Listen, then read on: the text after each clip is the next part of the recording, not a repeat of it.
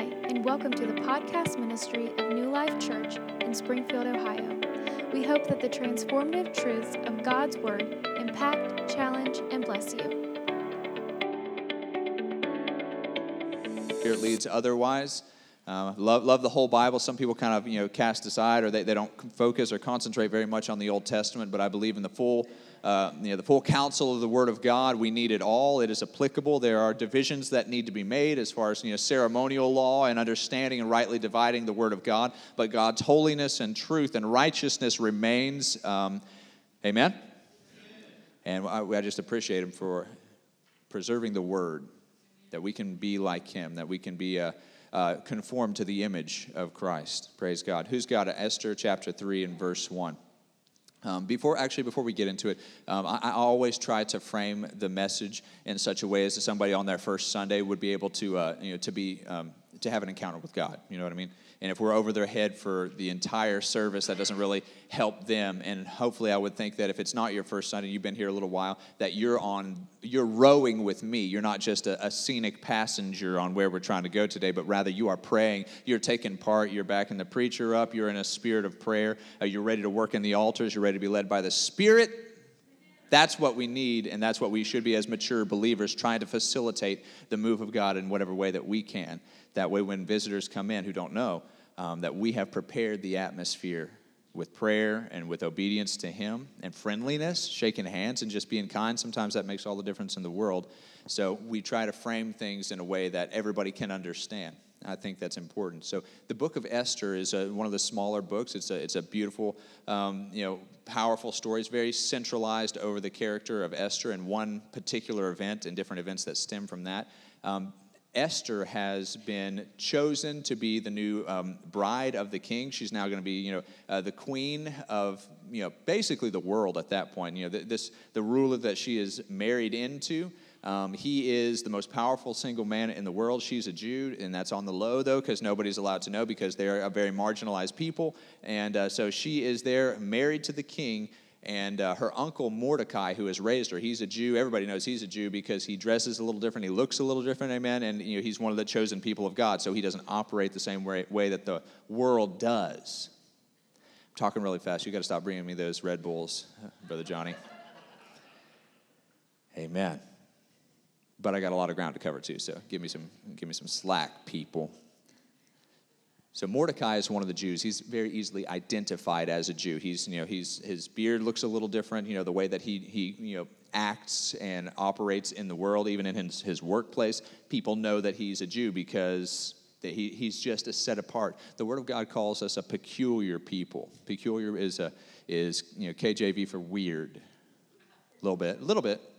A strange people, a people that do not fit into the mold of the world system fully, and they shouldn't, because this is not our home. So we don't focus our morals or our life, our worth is not found in anything in this world. So we're going to be different if we're going to be His.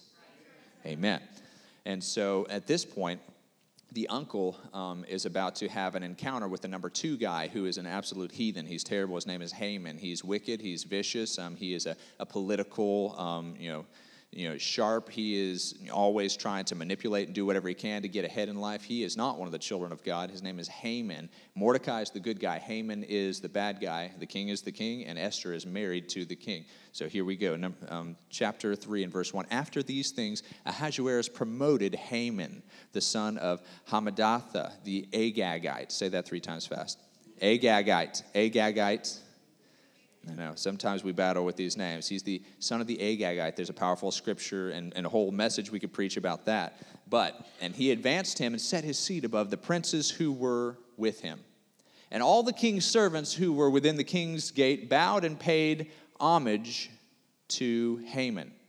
That means they deferred to him. They kind of bowed down and worshiped him a little bit. It's kind of like paying homage. He's not the king, but he is favored of the king. So they're bowing down to him, and that's a no-no for God's people who must have no other gods before them.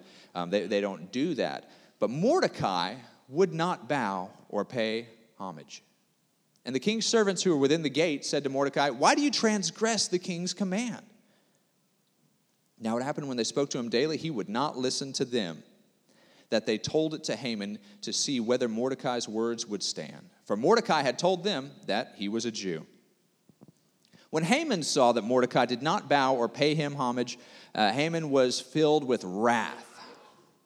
And he disdained to lay hands on Mordecai alone, for they had told him of the people of Mordecai. He knew Mordecai was not alone. Instead, Haman sought to destroy all the Jews that were throughout the whole kingdom of Ahasuerus and the people of Mordecai.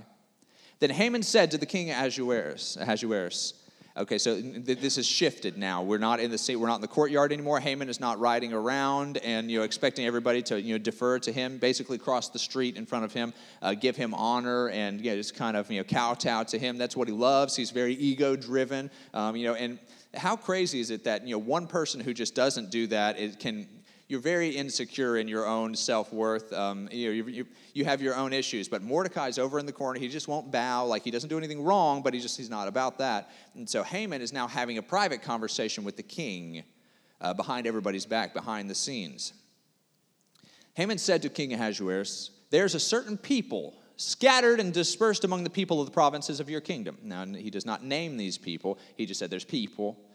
Their laws are different from all other peoples, and they do not keep the king's laws. Therefore, it is not fitting for the king to let them remain. If it please the king, let a decree be written that they be destroyed. I will pay 10,000 talents of silver into the hands of those who do the work and bring it into the king's treasuries. So the king took his signet ring from his hand and gave it to Haman, the son of Hammedatha, the Agagite, the enemy of the Jews. And the king said to Haman, "The money and the people are given to you to do with as seems good to you." Let's bow our head. Heavenly Father, we thank you so much for the reading of your word. I know that there is a powerful and life-changing truth that is in your word today for us, God. This is the living word. This is not just a scroll, a manuscript, God. It's not just a simple blueprint that an intelligent architect or a person can just read and just gain the full wisdom and understanding of the ages and of God with it. But however, we need the Holy Spirit to help us to understand that your word will come to life in a powerful way in us, God. We'd be challenged and changed by it. We thank you for the enduring word of God. Let it change us in Jesus' name. Amen.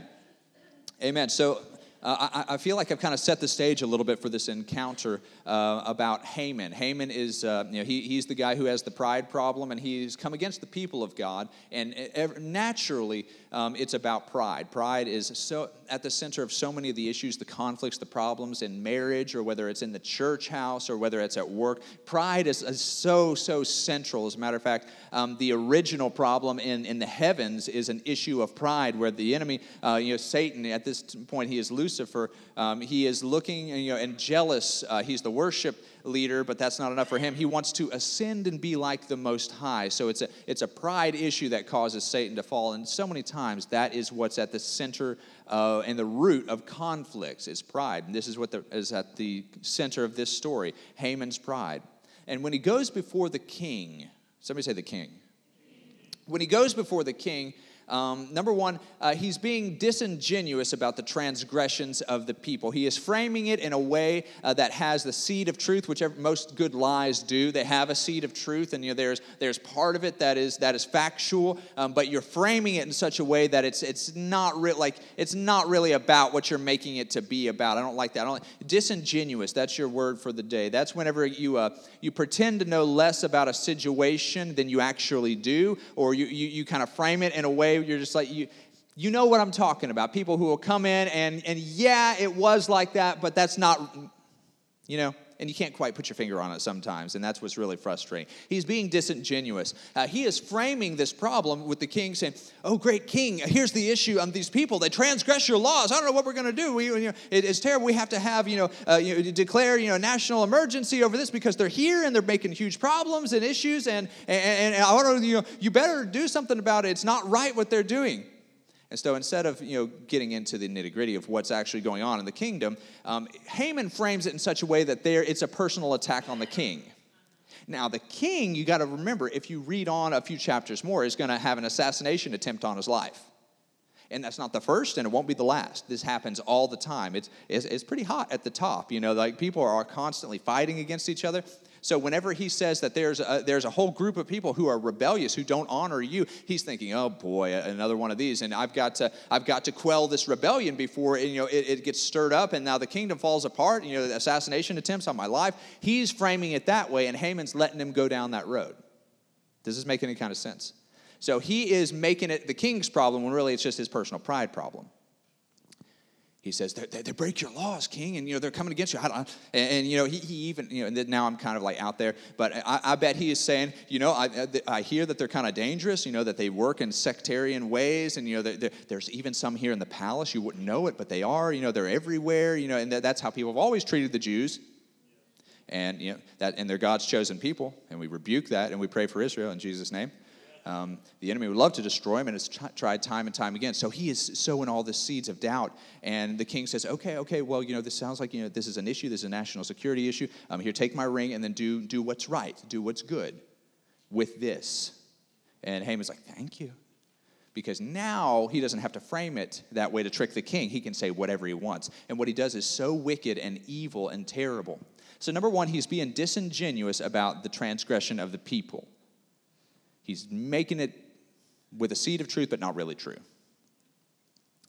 Number two, it has nothing to do with the king. It's his own personal pride at stake. Ain't nobody coming after the king. As a matter of fact, if you read on, you'll see who actually saves the king from an assassination attempt, from a coup.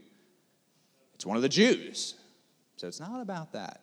It's about Haman. It's about his stinking pride and about manipulating and using the authority of the king to manipulate the people. Now, point 3 on that, it should have tipped the king off that Haman was ready to fund this personal proposal out of his own pocket. Have you ever seen somebody who just made the deal a little too sweet and then you got suspicious? Right? It sounded good for a little bit there, and then all of a sudden, I've won $5,000, really? Okay, from this random caller. And sometimes you'll hear of a proposal, you'll see something, and then all of a sudden you're just like, okay, no, nothing's free.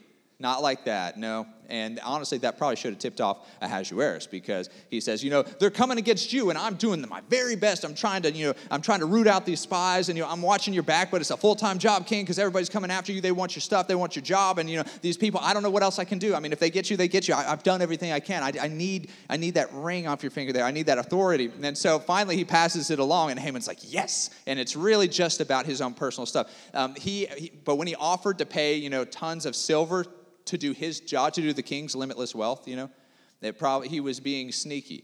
If it were really the king's concerns at stake, Haman would have let the king fund it instead of offering his own money. It's kind of how you know there. And here's where we really need to go today, and I want to just lean into the Word of God and let God minister. People are imperfect. Amen? All the perfect people said amen. That would have been so embarrassing. I mean, I could see some of you guys who are just my regular backers who say amen real good. I could see you falling for that. All the imperfect people say amen. Amen. Yes, indeed. Amen. We pray for our leaders. Amen. And we don't pray for them to fail. We pray for them to come into agreement with God's word and his plan. We pray that, if they are, going in a wrong way, that they will have a revelation and understanding of God, and that they will get right and they will lead our country well. But, we pray, I'm not going to go down that rabbit trail. We pray for our leaders because they are in a position to make impactful decisions. We pray for the leaders of our country, but we do not look to them as our spiritual leaders or our moral compass. Amen. I don't look to my president for moral direction. I didn't this time. I didn't last time. I didn't 2 times ago. And I won't next time. Unless Jesus has come back and has set up, his perfection. That's the only time I'm going to look to my political or leader to be a moral compass for my life. I just don't do it. I pray for him. Lord, have mercy. I hope you don't. Look to the Word. Look to God. He's the only one to look to in these times. Everybody else needs to be looking the same direction. They need to be look to God. And what we need to understand is politics are downstream of culture in our country. And culture is downstream of religion.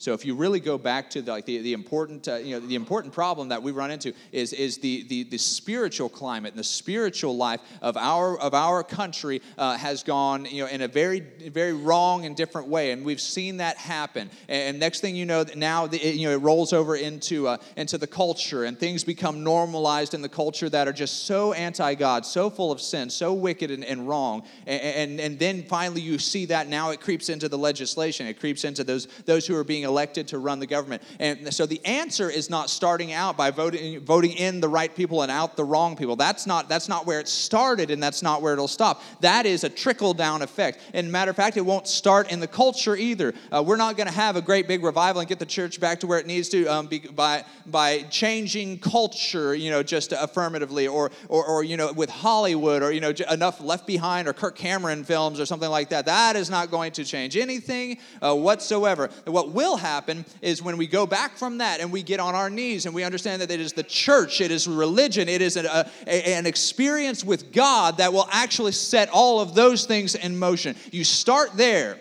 And I'm telling you, this is a little bit of an indictment for all of us, because we spend a lot more time complaining about politics and culture than we do trying to change the spiritual climate in our own lives and in our country. How much do we pray versus how much do we complain? You think enough Facebook shares every time something horrible and immoral happens is going to change our culture? It will not. If my people who are called by my name will humble themselves and pray, turn from their wicked ways, then I will hear from heaven and I will heal their land. We need to understand that. We pray for our leaders. We pray for our country. We pray for our spiritual leaders, for pastors, for ministers, for our teachers, for everyone who is pouring out. Everyone in that area, in that whole realm. We pray for them because we know that they are going to be attacked whenever God can cause somebody who is an impactful ministry position to fall and to leave a horrible example behind. We understand that the enemy loves that, because at that point he can use that. And no minister or teacher or pastor or preacher or evangelist is perfect. They are people. They are people who've been saved by grace and filled with the Spirit, but they are people, and they have a target on their back. We need to pray for them. But we don't base our walk with God on the confidence in any man or woman, be they a preacher, a teacher, a singer, a friend, a confidant, someone who you just look up to, a prayer warrior. Doesn't matter.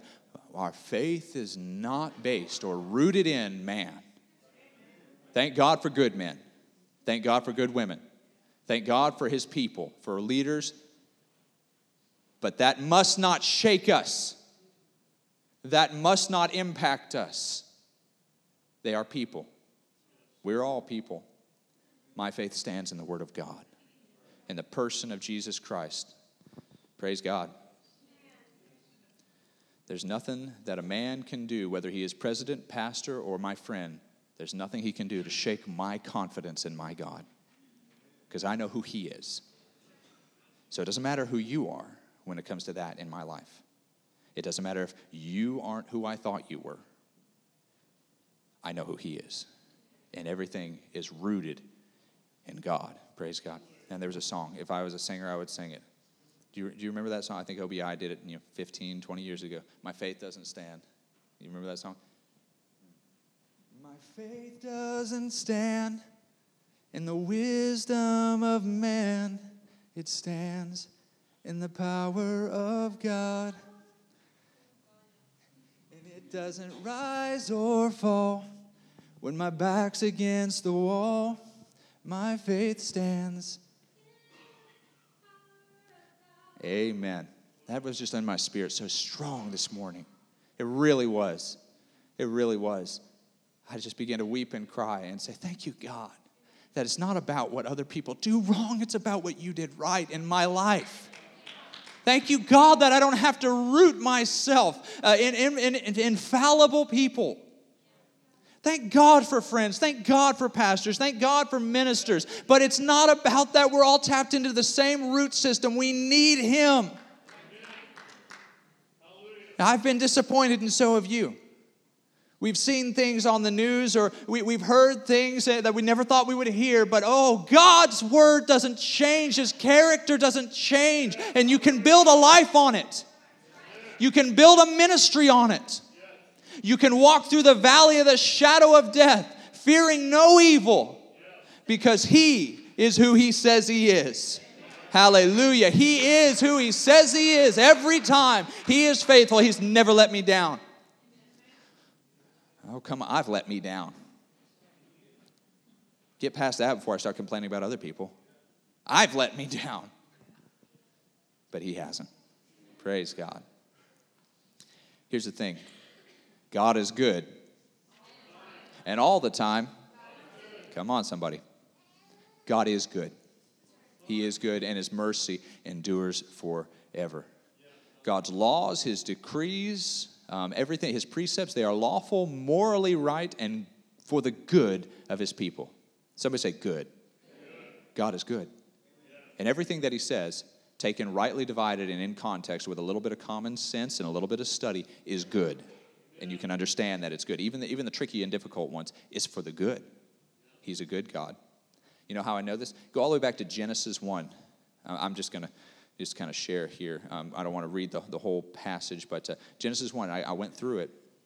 God He's the creative genius. He's the one who brings, He brought everything into existence, and He's still the one who's orchestrating everything in the kingdom. That is His plan. He is the creator of the universe, right? So I thought this was interesting, because I see, in my mind, very simply, I see God, creating, and so He's like doing a lot of that. Creating the cosmos, and this is just in my mind's eye. And so he divides things up. And so on the first day, he looks back and He makes it, and it's awesome. And He does the first part of creation, and He says, "And it was good." So that's pretty good. And the next day, He's dividing this, He's creating this, He's causing this, He speaks, He's causing this to come into existence. And He steps back and He said, "That's pretty good, if I do say so myself." And then He does the next day, and He says, "Oh, that's good. Ooh, that's really good." I don't know. That anteater is a little weird, but I like it. It's ugly, but it's necessary. But there's some animals like a platypus, and you're just like, what? They're just like, or some dogs. The DNA that He packed in there. I'm like, God, this was your plan for this poor animal to look like this. Or people. I don't know. Whatever. Just kidding. Just kidding. You're all beautiful, every one of you. You know why? Not because your nose is straight or because your teeth are where they're supposed to be. Because you're created in the image of God. Amen. Praise God. My barber said, "Well, you've really started to go gray since you've been seeing me." I was like, "You want to see me again?" Unbelievable. We're all on our way out. Amen. My self-worth is not based on whether or not I can fit into my old suit or not, or whether or not, my looks are this or that, or whether I wake up in the morning and I'm a little creaky from basketball. I didn't used to be that way. I don't care. I don't care. I got a beautiful wife, and I'm good. I don't care. My esteem is not based on any of that nonsense. I am who He created me to be. My purpose was written long before culture shifted for whatever's popular to be popular, or for whatever preference someone might have. I don't care about any of it. I am who God created me to be. And every single one of you that I'm looking at is created in the beautiful, amazing image of God. You're worth dying for. You're worth sending His only begotten Son. And your worth and your value is not based on what any man or woman says it is, or what anyone from your past, present, or future says. If you know who you are in Christ, your worth is up here, and it can't go up or down. You are who you are, and God says, "I like it." Amen. God looked at you and stepped back after creating a beautiful sunrise, after creating the cosmos and starry skies and all the beauty that there could ever exist in that moment, all the DNA that could be packed into 1,000 species of beautiful animals, into 1,000 different variants of trees and jungle and flowers. And as he stepped back and said, that is so good, he created you. He created the first man. And he stepped back. And he said the same thing that he would say to you today. That's pretty good. Of all the things that I created, I breathed into this one. And I wanted communion with this one. God loves you. Amen. 5 times he finishes and says, this is good. The last time, the final time, when he created humanity, he stepped back. He said something different. He looked at everything in context all together. And you know what he said? That is very good. 5 times he says good. The final time he looks at us, what he created, he said, well, that's very good. And if God says it's very good, that's pretty good. Right? God is good. You love that, don't you? Amen. He's got my back. Here's the tricky part.